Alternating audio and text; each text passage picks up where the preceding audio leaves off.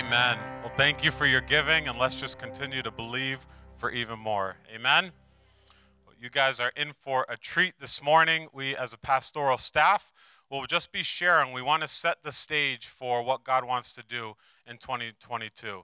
And so the staff will be sharing on just important principles of why we fast and what God can do in fasting. Amen. It's important to share. In the same way physically, and I've done this before, you don't eat all you can the night before a fast and then jump into it, because that can do some heavy damage to your body. There's things that we have to do physically to prepare for a fast. And in the same way, there's things I believe spiritually that we want to do for a fast. And so we don't want to just look till Sunday night, January 2nd, to go all in. We want to begin to do that even now in the weeks leading up to it. Amen? And so we, as a staff, are going to share just an acrostic with the letters for the word fast, F-A-S-T. And through these principles, we want to encourage you to have excitement going into the fast. Sometimes the flesh doesn't want to have anything to do with it, but if we can allow our spirit, man and woman, to rise up and understand that what God wants to do through the fasting, then we're going to go to it and we're going to prepare the way that we need to leading up to it. Amen? So this morning, we're going to, as a pastoral staff, go through it. Please give your undivided attention and have some expectancy. Pastor Lisa is going to begin with the letter F.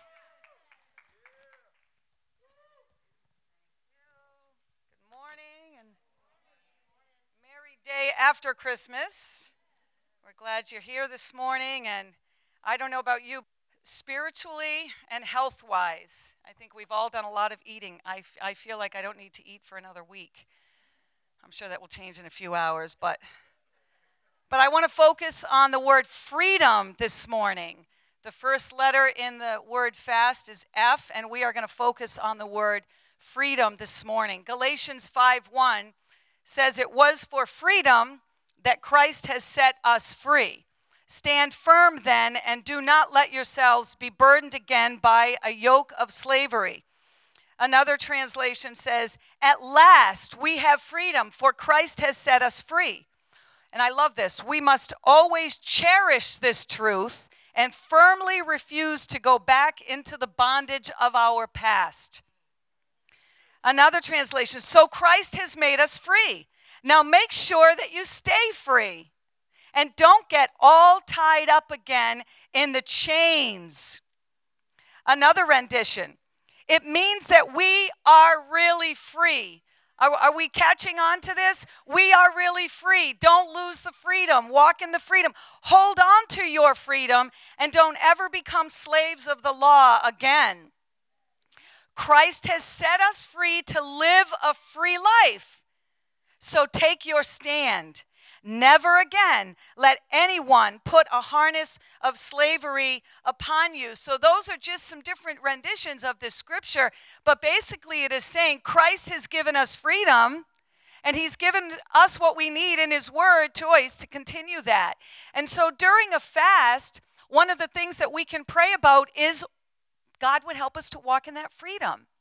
And if you want to know what you can be free from, maybe there is habitual sin in your life. Maybe there are mistakes from your past that you feel guilty about. Maybe you deal with anxiety. Maybe you deal with memories of things going over and over again in your mind that you need to be free from. So one of the reasons we fast is to experience freedom in our lives. Freedom from sin and strongholds. We fast to experience freedom from what people may have done to us. You know, sometimes people have moved on after they've hurt us. They're not even thinking about it anymore, but we're still stuck in the bondage of those things. We need to be free from that. We fast to be free to forgive. We fast to be able to forgive others and receive forgiveness for ourselves. You know, I sometimes we talk about having to forgive others all the time, but we need to forgive ourselves. Maybe from the past, maybe from guilt, maybe from some mistakes that you've made. Maybe there's a long list of mistakes that you've made. God wants us to be free from living in that guilt. So we fast for freedom. Here's one definition. Freedom is continually pursuing wholeness in your life by pressing toward the high call of God in Christ. You might say, well, what is the high call of God in Christ, I would put it into these words. It's following God's plan for your life. It's being free to do what God has asked and ordained for you to do in your life. That is the high call of God on your life. Sometimes people, hear the word high call. That means they're going to be these high-profile people that are known all over the world for the ministry they do. Let me tell you, God knows the nursery workers that are in the nursery right now, caring for the little tiny children that are too fussy to be in the sanctuary, so that you can be in here if you're a parent, and those that are sitting around you can be in here with some peace and quiet. God notices those people. They have a hard job back there. They are walking in the high calling of God, if you ask me. Another definition, freedom is me choosing. See, I have to make that choice. You can't make it for me, and I can't make it for you.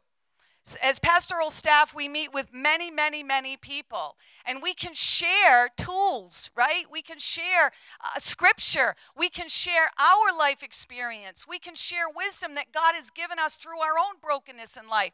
But the people that we talk with have to make the choice themselves to receive that and walk in that.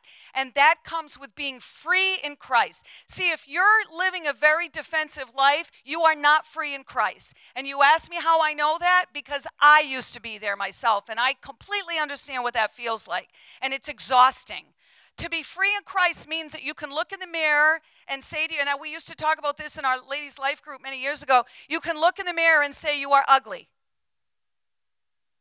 It's very quiet in here right now. And I'm not talking about physical. I'm talking about the inside. Sometimes what's on the inside is very ugly, and we need to be able to say that. But that can only come when we're free, and Christ frees us up to look at that stuff that needs to change and say, yeah, that's ugly, and that needs to be gone from my life. Freedom is me choosing day after day to make a decision to move past the hurts and scars. Anybody have hurts and scars? Okay. That led me down the wrong path, and choosing instead to serve Christ with my whole heart. Letting go of the scars, letting go of the past. Yes, sometimes people need counseling. They need prayer. They need someone to talk with and share with and walk with them through. We've all needed that at times in our lives. But we need to choose day after day to walk in that freedom. Can we really be free, you might ask? The answer is yes. Emphatically, yes. We can be free. In fact, freedom is promised in this verse. It was for freedom that Christ set us free. In other words, he's giving us a good explanation. It was for freedom. That might sound very elementary, but we need the reminder. In other words, Christ died on the cross to make us free. God wants us to be free from being tied to anything that is holding us in bondage. And let me tell you, that can be a whole gamut of things. Drugs, alcohol, pornography, overeating, television garbage, anything and everything that we are in bondage to. If you can't wait to get home and watch something on TV that's garbage and full of swearing and cursing and sex and idolatry and adulterous affairs, if you just can't wait to get in front of the TV, you need to be set free from that bondage. We just think it's alcohol or drugs or something that we're putting into our bodies. No, we need to be free from many, many things that are holding us back from walking in the high call that God has for each and every one of us. And so when we fast, we deny our flesh food, and we open our hearts even more than ever. You might say, well, I can eat food and still hear from God. Yeah, we can, but fasting gives us an edge that we can really hear from God. And not only that, but the time that we're cooking and eating, we're praying instead.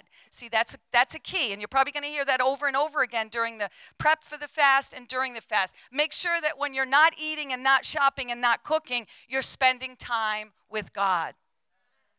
Another scripture, if the Son sets you free, you will be free indeed.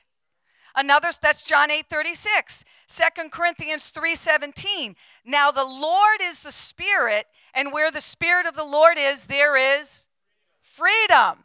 We don't have to ask to be free. We already are. Now, that's a really difficult concept to really get in our minds. I'll admit it is for me. Even thinking that. We don't have to say, God, make me free. We have to begin to walk in the freedom that he's already given us through the cross of Christ. If you have submitted your life to Christ and asked him to be Lord of your life, you are free. That's true whether we know it or not, whether we feel it or not. We don't go by feelings. We go by faith in the Word of God. And he is telling us in Galatians, he has set us free. And one last thought. Freedom isn't really just about me or you. God doesn't grant us freedom so that we can feel good, although it's good to be free and to feel free and to walk in the freedom and worship and dance in the freedom. That will happen. But real true freedom is not meant as something that's only for you. Freedom means getting rid of things that hold you back so that you can serve God and live out your purpose. And that will affect those around you. So we want to encourage you, take part in the fast, put freedom on your prayer list, whatever you need. Ask him. Ask God, whatever those things are that you need freedom, be precise in your prayers. And we know that God will help you. Amen.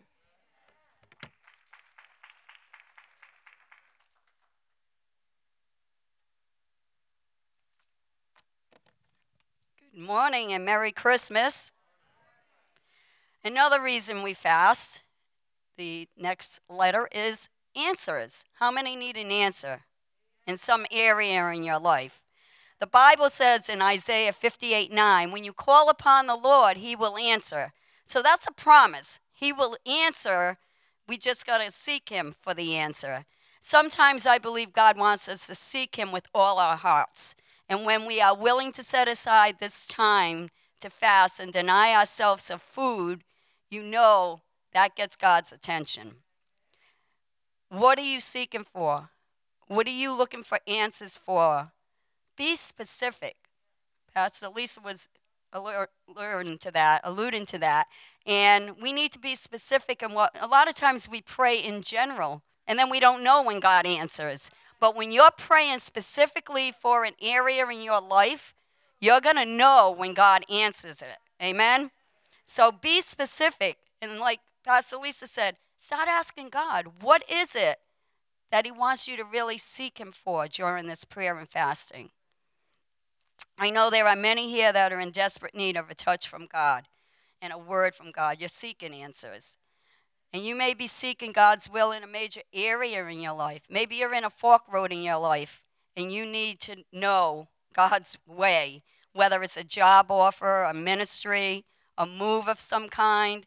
You know, it could be college for the children. It could be relationships. There's so many things. Maybe it's a family issue, or you need guidance or protection. Well, take this time to come together with us corporately. There's power when we come together corporately. There is power. We do it every year, a couple of times a year, and it's always timely when Pastor calls the fast, and especially at the beginning of the year. We need to seek God for the future. We need to seek God for this new year. Pastor was praying this morning. We haven't passed this way before. We don't know what the future holds. So we need to be prepared. We need to be fulfilling that high calling that God's called us to, because time's short, people. We need to be seeking God for answers. A few passages I wanted to share how God answered when people prayed and fasted in the Bible. Judges 20. Verses 26 to 28, it said, the children of Israel sought God for guidance or direction here. It says, then all the children of Israel, that is, all the people, went up and came to the house of God and wept. They sat there before the Lord and fasted that day until evening, and they offered burnt offerings and peace offerings before the Lord. So the children of Israel inquired of the Lord. The ark of the covenant of God was there in those days.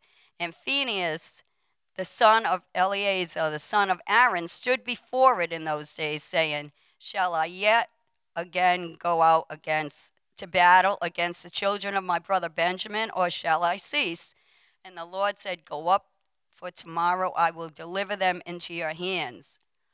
So once again, they fasted and sought God and prayed for a specific answer, and God gave him that specific answer.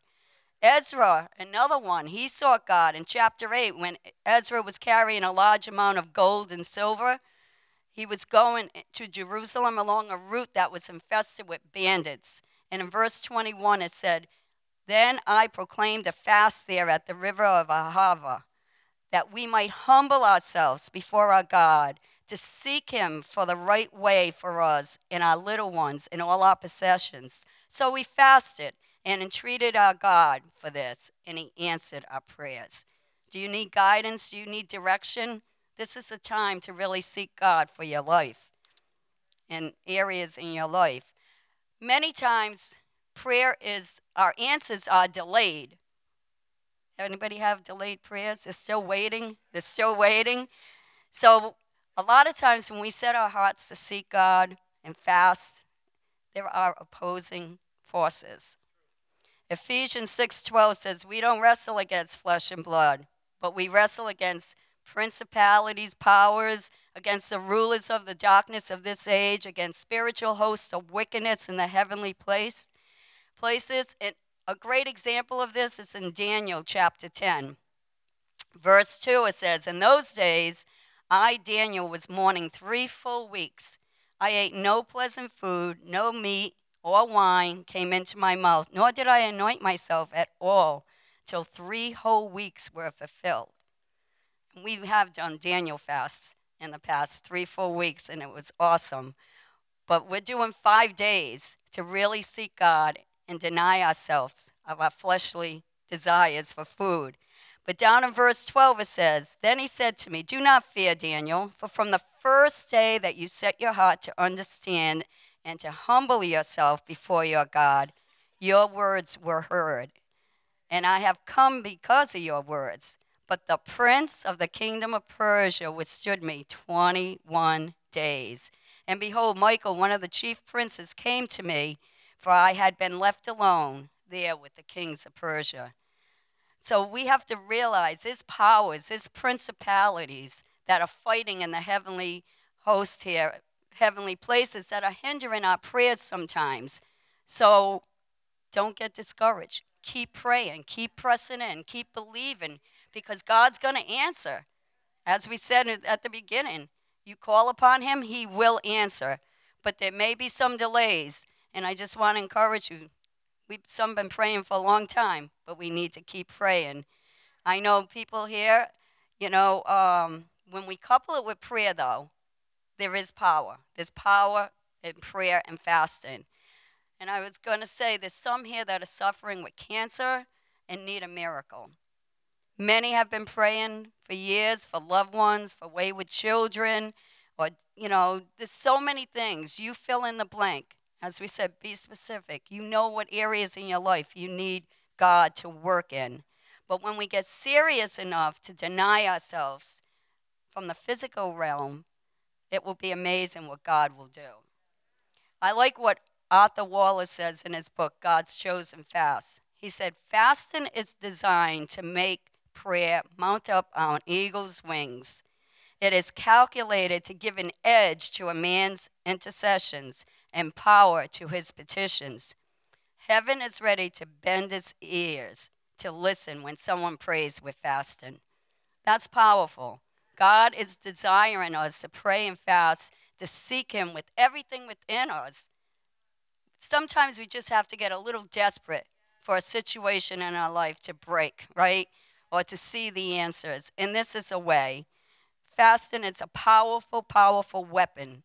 And fasting and prayer moves the hand of God. So I want to encourage you that when we join next week together corporately, let's come together and believe for those areas in your life. Stop praying with your whole heart. Don't give up. Don't give in. Keep pressing in. Claiming the promises of God. Exercising your faith. And expecting like your answer is on the way. Because it is. Amen. God bless.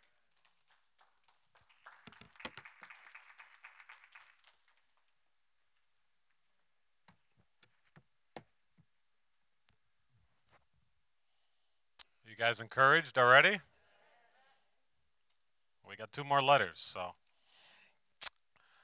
This morning I'm going to be speaking on the topic of self-control. I don't know about you, but this is a very difficult principle in my own life. I've struggled with it since I was younger.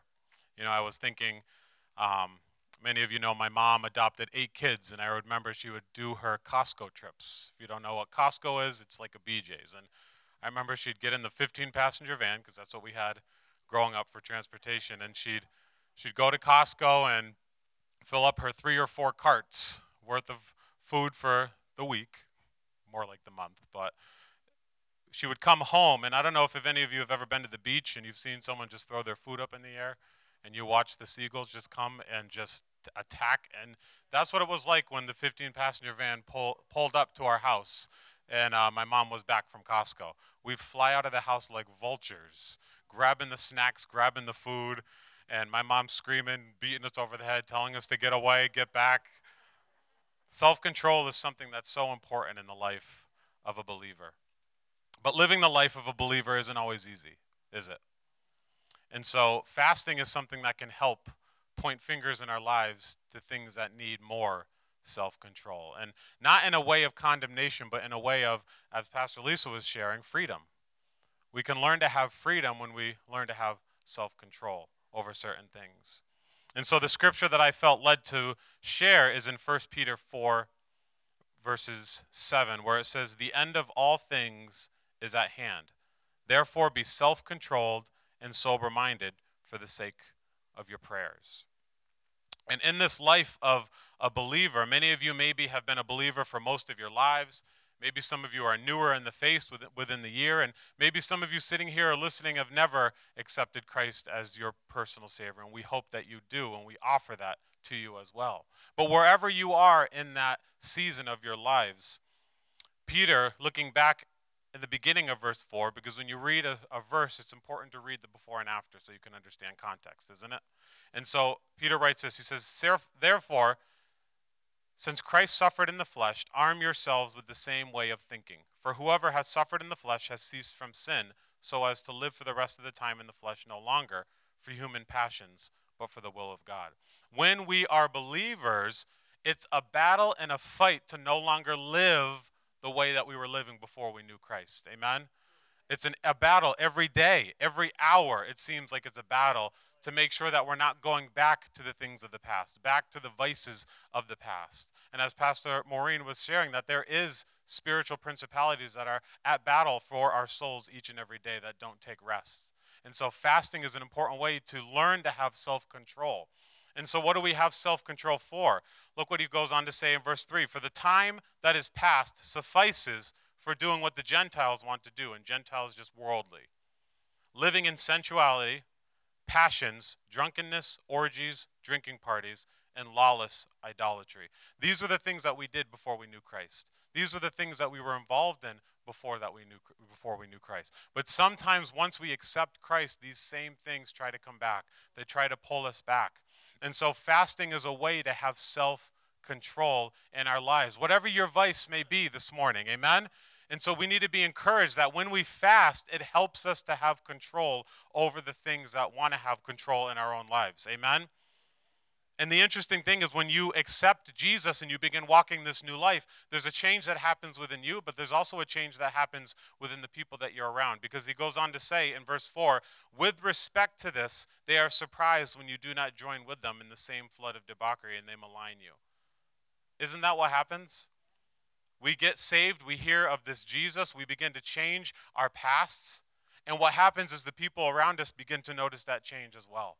When we no longer live in those sins, those things that were controlling our bodies, controlling our lives in the past, no one wants to be around someone who is self-disciplined. You ever notice that in your own life? You don't want to be around that because what it does is it magnifies your issues.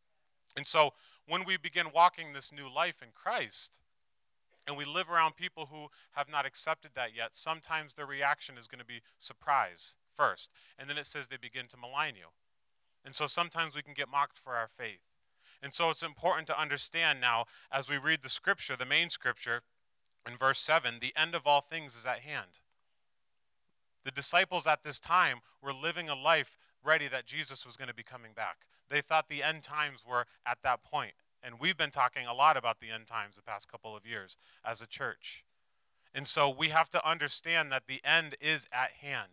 And we have to have self-control over these things so that we can walk according to the purposes and plans that God has for our lives. Amen?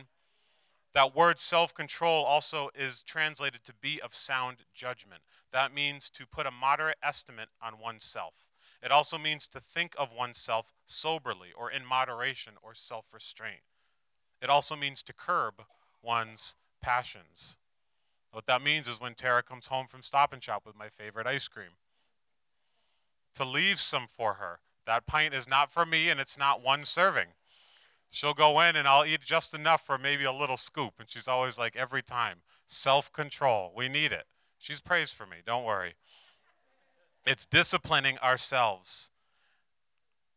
Sober spirit also means to be calm. When we fast, the Lord can give us a calm spirit. And if we as a church, when you go into your workplaces, just imagine when you're fasting and God gives you that calmness. I don't know about you, but when you go through something and you're around someone who you know is always calm, they're always steady, doesn't that bring peace to your own life? You can be that in your own workplaces. That spirit of soberness, that spirit of calmness can come on when we pray and fast. Amen? And my last thought is we never know what's going to come down the pipe. But fasting can help us prepare for that. Just this past month in November, I felt God just call me to fast. And I talked with Tara and did the Daniel fast. And I had no idea why. And the Lord didn't speak it to me. We just felt to do it, and we did it. And let me tell you, with what has come down the pipe just the past few weeks, we have just felt God's peace. We've felt God's restoration, and we've just felt this calm, this sobering spirit as we have been dealing with what happens in life. Things happen out of our control. Circumstances change just like that. But fasting can help us be self-controlled and have that calmness that the Spirit wants us to live out. Amen? Amen.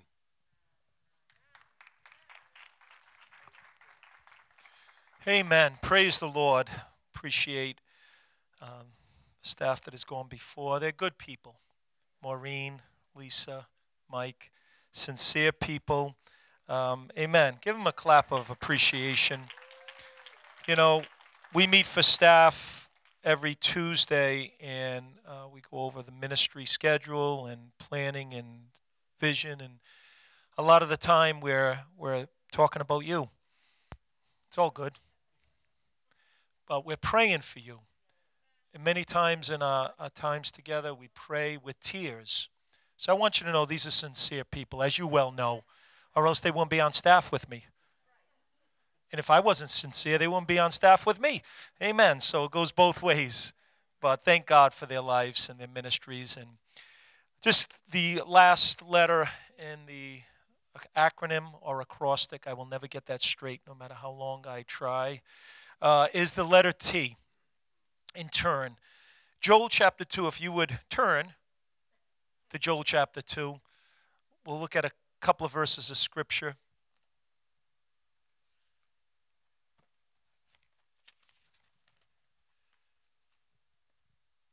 Joel chapter 2, verse 12. Now therefore, says the Lord, turn to me with all of your heart, with fasting, with weeping, and with mourning. So rend your heart and not your garments. Return to the Lord your God, for he is gracious and merciful, slow to anger, and of great kindness, and he relents from doing harm. Who knows if he will turn and relent and leave a blessing behind him, a grain offering and a drink offering for the Lord your God. Blow the trumpet in Zion, consecrate a fast, call a sacred assembly, gather the people, sanctify the congregation, assemble the elders. Turn. The scripture tells us, the Lord speaking through the prophet Joel says, turn to me with all of your heart, with fasting. And the prophet Joel, we don't know the exact context of when he prophesied, what king, what time period in Israel history. It might have been around 800 BC. But what we do know from the scriptures was that at this time, the people of God, because of their disobedience, because they were not following and obeying the word of God, God sent a judgment. This judgment was in the form of locusts. And these locusts would come, and it would be, the scriptures said, it would be like the Garden of Eden, green, fruitful, plush, before the locusts. But after the locusts ravaged the land or came through the land, it would be like the wilderness. They would strip everything bare.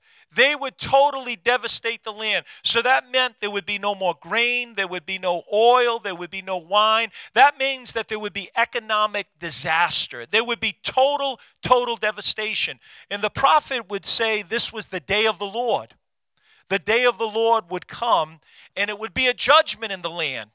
And this would also be a precursor, and also Joel will mention about a future day of the Lord when God would judge mankind, when God would judge the whole world in righteousness and truth, and he would bring judgment on those that disobey and blessing upon his people. But in this passage of Scripture, or in this book of Joel, it really speaks of this day of the Lord, as opposed to the day of man. You know, man would do what they would do in this world. Men, nations, kings would do what they want to do. But you know what? The day of the Lord will come. In other words, God will have the final say. God will do what he said he'll do in his word. But what interests me in this passage of Scripture, especially in chapter 2, after all of this judgment has come, and this judgment upon God's people was because of the consequences of their sin, because of their wrong choices, because of their foolish decisions that we all, at one time or another, are guilty of making. And our wrong choices, our sin, our disobedience reaps consequences, doesn't it? The Bible says, do not be deceived. Whatever a man sows, that shall he reap. He who sows to the flesh shall of the flesh reap corruption. So there are consequences. And we see in the book of Joel, we see the consequences of the people of God. Now, these are not Gentiles. These are not people who do not know God. These are God's people who failed to honor and live according to the covenant. And so God brings judgment. You say, why does God bring judgment? Because he's holy, he's just, and our sin must have their consequences. There must be, and all of God's judgments are redemptive. All of God's judgments are for the purpose of turning his people back to him. You see, God's judgments are really his mercies. If God didn't judge us, we would continue to walk in the wrong direction until we would walk right into hell. So God's judgments are really his mercies, because God is calling us, wooing us, drawing us back unto himself that we might turn to him. Now, what I like is this verse 12. And I like the way the New International Version says. The New International Version puts it this way: even now, turn to me. Even now. And I like that because that speaks of an encouragement. That speaks of a hope. God is saying, listen, no matter what's going on before, even though you are reaping the consequences of your wrong choices, even though there's judgment, God says, even now, turn to me. It's a word of hope.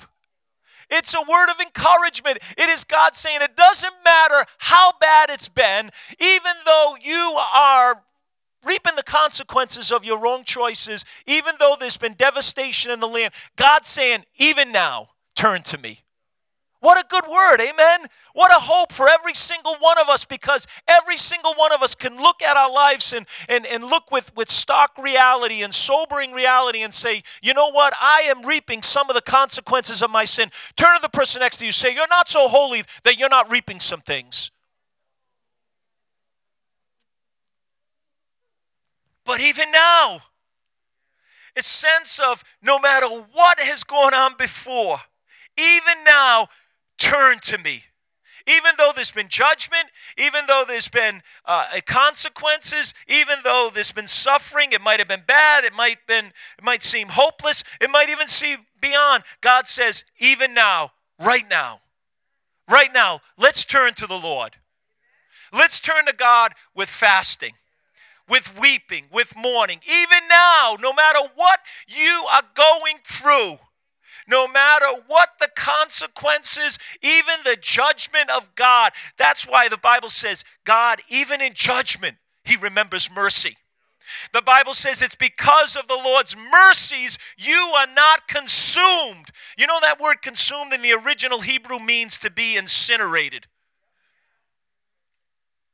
You know, God could have zapped you and me. It's because of the Lord's mercies that we are not consumed, because his compassions fail not. They are new every morning. Hallelujah. The part that we play in this is just pivoting. The part we play is turning.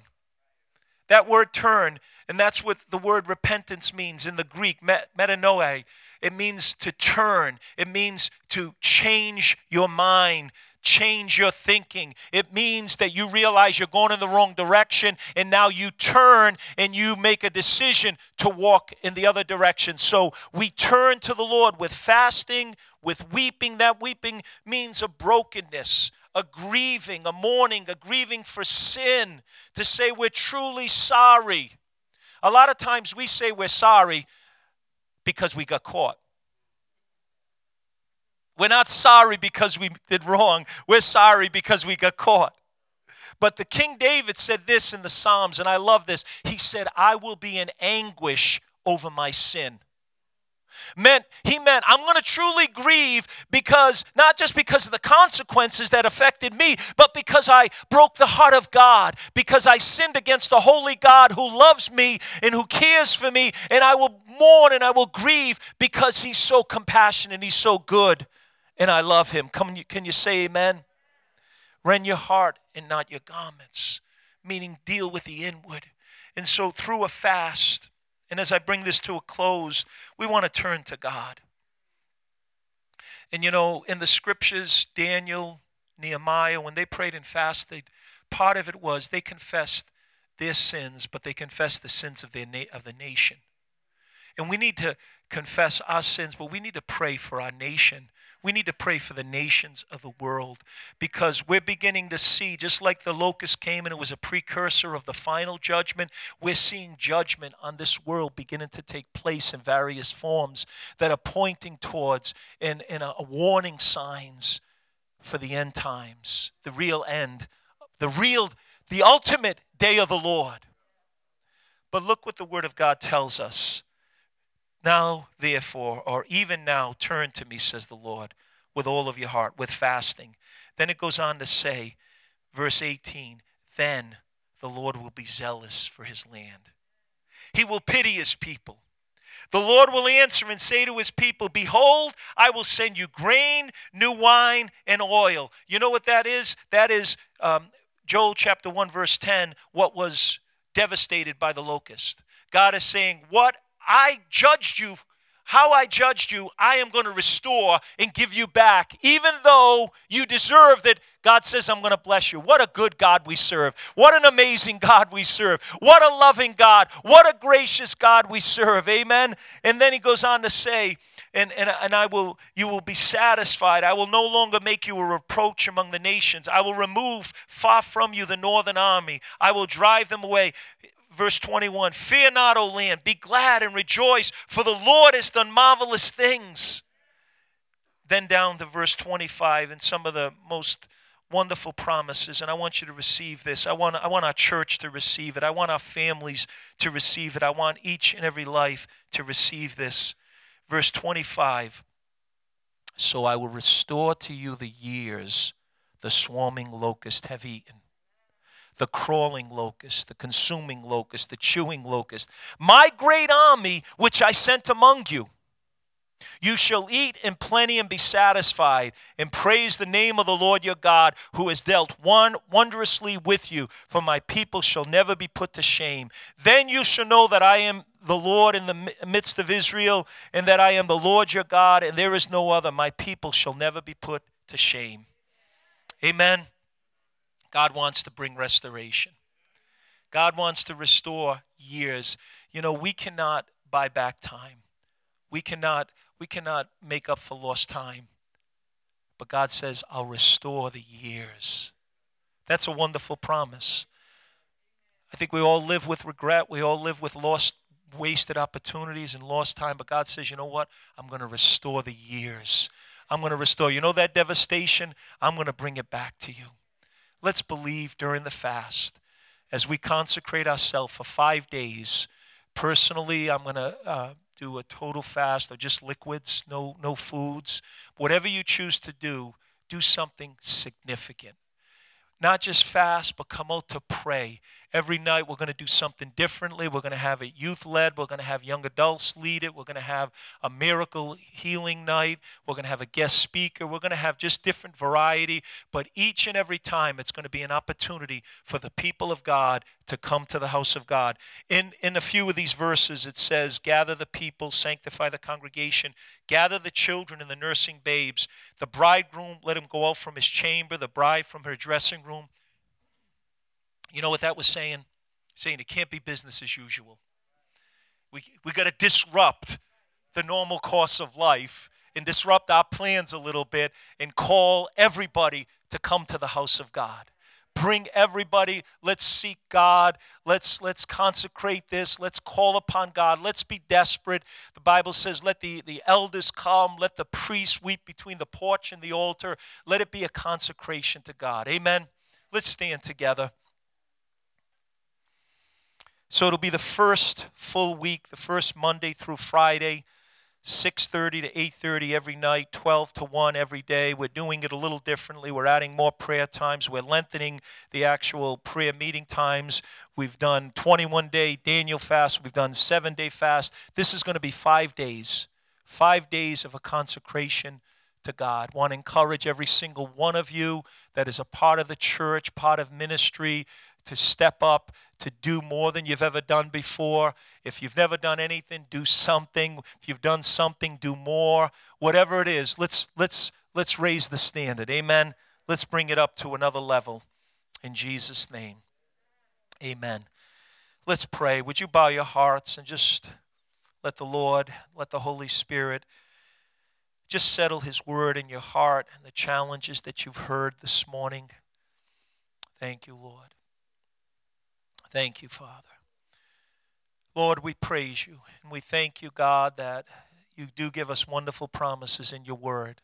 And God, we don't live by our feelings. We don't live by the words of man. We live by the word of God. We live by the promises of God. And so, Lord, I pray that you would just seal the word of God in our hearts. Let there be a yes and an amen in each one of us. Let there be a responsiveness, God, as we've heard this morning in this acrostic, Father, let your truth, let your word ring loud and clear in our spirits as you call our church to enter into a new year, God, with prayer and fasting. Father God, we pray a blessing over the word. We pray a blessing over the hearts and the minds today that have heard and received the word of God. In Jesus' name, and everyone said, amen and amen. God bless you. God bless you. Go in peace. In Jesus' name.